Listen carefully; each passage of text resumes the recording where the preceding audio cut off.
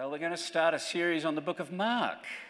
So if you would open your Bibles and turn to Mark chapter 1, verses 8 through 7. The shortest, fastest, most action-packed, earliest gospel of them all. Our best evidence was that Mark was a close associate of the Apostle Peter, and he wrote down what Peter said, which means we move very close to the person of Jesus. And as I've been reading and praying and preparing, I have found Mark does not let you stand back as a spectator. He just doesn't allow you to do it. He goes and brings you in as a participant, and we'll see that much more from next week onward. And I'm praying that that will happen for all of us as we rediscover the wonder of who Jesus is, or maybe discover it for the very first time. The real Jesus of power and compassion. And I want to invite you to pray as we come to church. You might be driving, you might have someone else driving, and just pray aloud in the car. I know if you've got kids in the car, that might not work. But pray that God would open your heart and the hearts of those around you, that we would be more delighted in him and more devoted to him week by week. Because Mark is mesmerized by Jesus. Every paragraph is about Jesus. Jesus is the consuming preoccupation of this book. And that's why he starts the way he does. Look at the first verse. He goes right into it, wastes no time. The beginning of the gospel of Jesus Christ, the Son of God. As far as we know, there is no other book of this kind that has ever been tried before in human history. I mean, how do you describe what is completely indescribable? How do you describe the coming of God into human history, the most significant event? It's not just one of the events on that line. This is the biggest event on the line. I mean, how do you convey that sense of sheer, overwhelming wonder that everyone who followed Jesus had?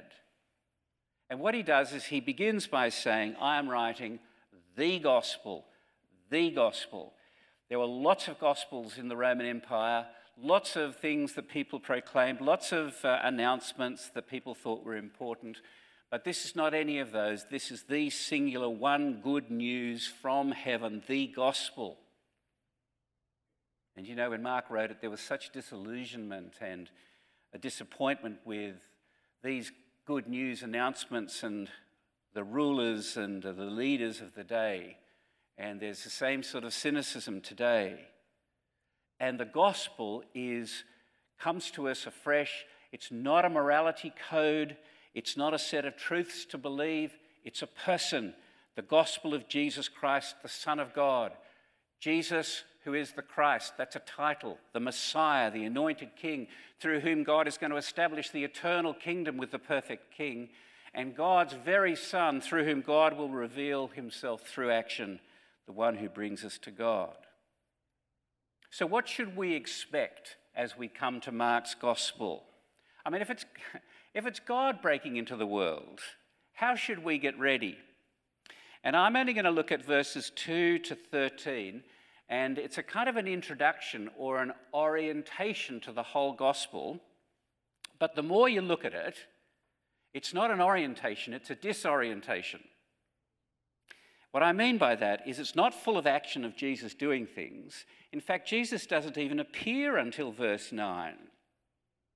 But Mark deliberately is trying to put us off balance, and he does it through a series of voices. First, the voice of God in the Old Testament through Isaiah, then the voice of John the Baptist, then the voice of God speaking audibly at Jesus' baptism. And this section is unlike anything else in all the gospel because Mark wants to make us ready for what is truly momentous. And I've got 2 points because I think Mark makes 2 main points here. The first is the identity of Jesus, and the second is the identification of Jesus. Both headings I borrowed from someone. So number 1, the identity of Jesus, and this is verses 2 to 8. I don't know about you, but I have found verses 2 to 3 quite bewildering as a start to the gospel. Just think about it. we hear a transcendent voice off stage, not speaking to us, but speaking to Jesus. It's the voice of God himself through the words of the prophet Isaiah. There's nothing like this in the rest of the New Testament. Behold, he quotes, I send my messenger before your face who will prepare your way, the voice of one crying in the wilderness, prepare the way of the Lord, make his paths straight. And as Alida read it for us, we know this is the prophecy of the great day of visitation of God into the world, where the mountains will be crushed down and the valleys will be lifted up, when God comes to gather in his lambs in his arms and hold them to his bosom and defeat all those that stand against the people of God and to rescue them. And just so we know what is happening, Isaiah prophesies that a voice is going to appear in the wilderness. But what is extraordinary about this is that in Isaiah, when it says, prepare the way of the Lord, it refers to God himself. And Mark takes this and applies it straight to Jesus Christ. Jesus is the Lord, the God of the Old Testament. Jesus is God. Verse 2, verse 3. The way of the Lord is the coming of God himself. That is what Mark is teaching us to expect. That the way of Jesus will be the full manifestation of God. That Jesus' way is God's way. That Jesus' work is God's work. That Jesus' person is God's person. And he's come to bring the saving power and the saving grace of God. And the gospel is therefore a way. It's not a belief system. It's not a magical, mystical, metaphysical meditation. It's a practical path. It's a way, and it leads to the cross and the resurrection. And Jesus will teach this way, and he will walk it out. This is very important, John the Baptist here. God is not playing around. John the Baptist comes in the next verse preaching a baptism of repentance for the forgiveness of sins. How we step into the way of God is through repenting from sin, which is a complete turning of our lives. And we turn away from everything that separates us from God and to accept him and all that he does and all that he says. And this is exactly what Jesus preaches in verse 15. Repent and believe in the gospel. And it's not something you just do at the beginning of your Christian life. This is a daily, hourly, maybe spiritually healthy discipline. And brothers and sisters, as we come to begin Mark's gospel, we've got to ask ourselves, is repentance part of our daily life? How are we preparing for God? I mean, just think about this. Am I resisting God in any area of my life? Am I saying to him, hands off? Is there anything or anyone that would keep me away from God? Repentance means turning our backs and moving toward him. Wherever you say I must go, I will go. Whatever you say has to be done, Lord, I will do. And how can that possibly be worth it? Well, the simple answer again is the identity of Jesus. Look at verse 7. This is what John says. After me comes one who is mightier than I, the strap of whose sandals I'm not worthy to stoop down and untie. I baptized you with water. He will baptize you with the Holy Spirit. So here is the first direct speech in Mark. And John points his finger straight toward Jesus Christ, and he calls him the mighty one, the strong one, the strongest one, which is exactly what Jesus calls himself in chapter 3, as he describes how he's come to destroy the power of Satan and death and evil. I am the strong man. I've come to rescue everyone imprisoned by Satan, to free everyone taken. He is strong enough to deliver every one of us from every supernatural power and evil, which are too strong for us. And he wants us to understand, John the Baptist, something of the nature and stature of Jesus. And he takes the most grubby and groveling practice there is, things even slaves refuse to do, and that is to take off their master's sandals. And it's interesting how the commentaries dwell on this. I won't give you any of the details, but no, it was bad. No one is expected to do it. So here is the most popular preacher for the couple of hundred of years in Israel, And he says, Jesus is so much more worthy, so much greater than I am. He's filled with so much glory that I am unworthy to do the most menial thing for him. And the only realistic thing to do is to worship Jesus. It's great, isn't it? I mean, there's wonderful realism in John the Baptist. Despite the fact that all Judea and all Jerusalem and all the countryside were going out to hear him, despite the power and effectiveness of his ministry, he says this: all I can do is splash some water on your outsides. I can't do anything to change your hearts. I can't wash you. I can't cleanse you. I can't transform you. He says he can. He will. In fact, he will immerse you and baptize you in the Holy Spirit. And that's the basis of all our Christian ministry and serving. That's why we're having Count Me In today. That's why all the conversations and groups and serving of one another. It's because Christ alone gives spiritual life. Christ alone is the one who gives us forgiveness and grace. We go to him for spiritual life and renewal, for hope and for love and for truth. Because of his identity, this is who Jesus is. And that's the first point. So we turn secondly from the identity of Jesus to the identification of Jesus. Verses 9 to 13. We had a Mark Day yesterday and we had great fun, and one of the funnest parts of it was bribery. I had a number of Starbucks cards that I gave out in return for answering questions, and I have none today, I'm sorry. However, let's go to the second point, the identification of Jesus, verses 9 to 13. Now, we're expecting great things from this Jesus, aren't we? That he's going to come in majesty and power. But when he appears, verse 9, it's a bit of an anticlimax. In those days, Jesus came not from heaven, but from Nazareth in Galilee to be baptized by John in the Jordan. I mean, Nazareth in Galilee? And to be baptized? It just seems wrong, doesn't it? I mean, is he God in the flesh or not? Is he the strong man from heaven? Has he come to defeat the enemies of God's people? Why on earth does he need to be baptized? He has no sin to repent of, right? Well, it's here we begin to see how God, in Jesus Christ, is going to triumph over evil. And he's going to do it by identifying with us. Jesus is the only human in history who does not need to repent. But the way he's going to overturn sin and death is to enter into it on our behalf and to deal with it once for all. And he does that by identifying with us so that he can stand in our place. He's not going to enter glory by bulldozing those who stand against him. He's come to suffer, to be bulldozed, if you will, to do what we failed to do, and he's going to do it for us in our place. He's not a saviour who stands above and just yells down and gives advice on what we should do. He's utterly and totally committed and involved. It's wonderful. His baptism is not for his sins, but for ours. And he turns his back on sins, not his, but ours, for us. And he identifies so closely with us that all of us who trust in him can be completely secure in the fact, because we are saved by him, he has stood in our place and he has served us. So Jesus has come to identify with us completely and utterly.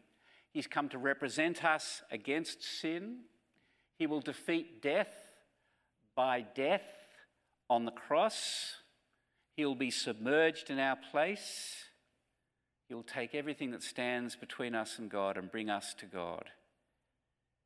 And as Jesus comes up out of the water, now we begin to have some action. 3 things happen. The heavens are torn open. The Holy Spirit descends. God the Father speaks. God the Father, Son, and Holy Spirit are all involved together in our salvation.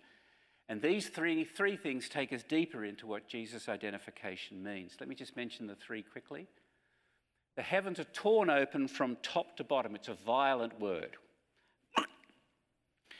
And this is what was prophesied in the Old Testament with the coming of the Lord. Rend the heavens and come down, O Lord. And the word is used only one other place in Mark's Gospel. It's It's the moment Jesus dies on the cross and the temple curtain is torn in two from top to bottom. The temple that kept people out of the holy place, the Holy of Holies, is supernaturally torn from top to bottom as God says, through the cross of Jesus Christ, now there's nothing to keep us out from entering into full fellowship with God. And here the rending, the tearing of the heavens shows that Jesus is the point of connection between heaven and earth. That he's the one who joins heaven and earth together. He's come from heaven to earth, and our salvation begins with what he is doing to break open the doors of heaven for us. It's astonishing. And then the Holy Spirit descends on him like a dove, secondly, which is not actually what it says. In the original, Mark makes the connection between Jesus and the Spirit much closer. It's literally the Holy Spirit descends into Jesus like a dove. There is a complete unity and filling with all the authority of God. So, we would expect Jesus to teach with the authority of God, right? To cast out demons with the authority of God. To have the authority of God to forgive sins. And that's what we'll begin to see in the next weeks. And the third thing that happens, which is the climax of all the three, is an audible voice, audible to Jesus, speaks from heaven. Again, I just say it doesn't speak to you, it doesn't speak about us, it speaks to Jesus. And again, just like verses 2 and 3, the voice from heaven matches the voice from the Old Testament as he speaks directly to Jesus, and he says, "You are my beloved Son. With you I am well pleased." And we have the privilege here of overhearing God the Father affirming Jesus and the two sides of his identity and his mission, who he is and what he's come to do. This is a loaded sentence. And God combines at least two Old Testament texts. And I want to just spend a moment explaining this because without this, I don't think we're going to understand the gospel. Are you with me still? Okay. So here are two texts that God brings together. The first is, "You are my beloved Son." Comes from Psalm 2. And if you go back and look at Psalm 2, it is about the enthronement of Jesus Christ, the Son of God, against the enemies of God in might and majesty. So the nations are hostile to God. They have the suicidal idea that rejecting his kingship will bring freedom. And in response, what God does is he sets up his Son on the throne to defeat all who fight against God. And the Son will destroy all evil from creation. And the psalm finishes as God says, "Kiss the Son, bow before him, lest he be angry with you and you perish in the way, for his wrath is quickly kindled." So this first part of the quote means we expect that Jesus is going to come with might and power and majesty in the army of God. And then we have the second part of the quote, which is almost the opposite. He says, "With you I am well pleased." This comes from Isaiah 42, and it's a very different picture. It's about the servant of the Lord who suffers and dies in the place of the people. This servant doesn't look attractive. He's weak. He feels futile. But through him, God is going to work his purposes through suffering and dying. And do you remember one of the servant songs? He comes to bear our griefs. He comes to carry our sorrows, to be pierced for our transgressions, to be crushed for our iniquities. All we like sheep have gone astray. We have turned everyone to his own way, but the Lord laid on him the iniquity of us all. That is the servant of God. And we have to keep these two things together. Yes, he has all the authority of God. But what does he do with the authority of God? He serves us by giving his life to pay for our sins. There it is. No human would ever come up with this. It had to be revealed from God. And coming to the end soon, but this is not there to warm our hearts up, though I think it does. It's to break open our categories.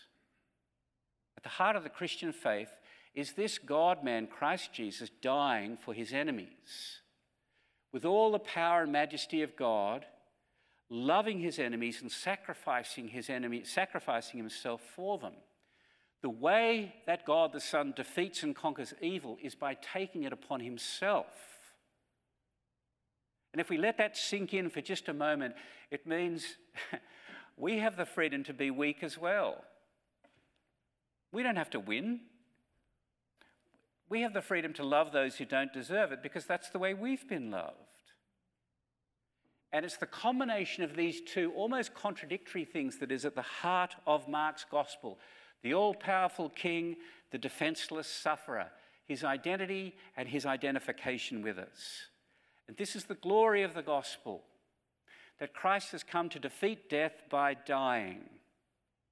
That our great and majestic king bows to enter our suffering and to suffer what we deserve and to give us what we don't. Forgiveness and the Holy Spirit, eternal life and the kingdom of God comes through him. This pattern of power and weakness, this pattern of power and suffering together, serving and majesty together, I think is one of the reasons why people are so thankful for the life of Queen Elizabeth II. I mean, she sought to and she followed Christ in her leadership. She had plenty of constitutional power, but it was never about herself. She tried to use it to serve her people. Jesus has far more power, and he gives himself way more extravagantly and utterly than any other human ever has, taking our guilt into himself, buying our freedom by his own shame and death. And I think that's why verses 12 and 13 conclude our passage. There's no royal reception for Jesus. The Spirit literally casts him out in the wilderness to confront the enemy of God and humanity, Satan. This is a genuine test for Jesus. Will you, Jesus, identify with us and stand in our place? Satan can't do anything to change the identity of Jesus, but he'll do everything to deviate him from the will of God. And the test is this: will Jesus freely choose to do God's will? Because if he doesn't, he can't deliver us. He's come to destroy the devil and all his works and to liberate all those who are held captive to him. And so as I'm just preparing us, as we go through the gospel, every one of his miracles, every one of his healings, every one of his power over nature or cleansings are offensives against the kingdom of darkness and evil, bringing life where there is death, health where there is sickness, freedom where there is slavery. So let me just conclude by saying two things. I love that line this morning on the Bible. It's a brilliant way to look at the Bible. Don't tell the children this. Don't tell Will I said this. But actually the gospel has the third last one, the coming of Jesus, as way higher than any of the others. Because what God has done in Jesus Christ, the way the New Testament writers understand it, is in the great plan of salvation from eternity past to eternity future, the decisive act has already taken place in Jesus Christ. That's what this passage is telling us. Yes, I know, the full enjoyment and consummation waits in the future, but the decisive victory over the enemies of God and his people, the definitive deliverance has already taken place in Jesus Christ. And that's why the first thing he does after being baptized is he takes the battle to Satan. And I say this for our encouragement. Salvation is God's doing. It begins with him. It's the doing of God the Father and God the Son and God the Holy Spirit. And so I'm encouraging you to learn, we need to learn how to rest our hearts on Christ. There's no one better qualified. There's no one who has more power, and there's no one who has more compassion. And when we repent and place our trust in him, he's able to carry us through every darkness because he's been there and he's already defeated them. That's the first thing. And the second thing is this.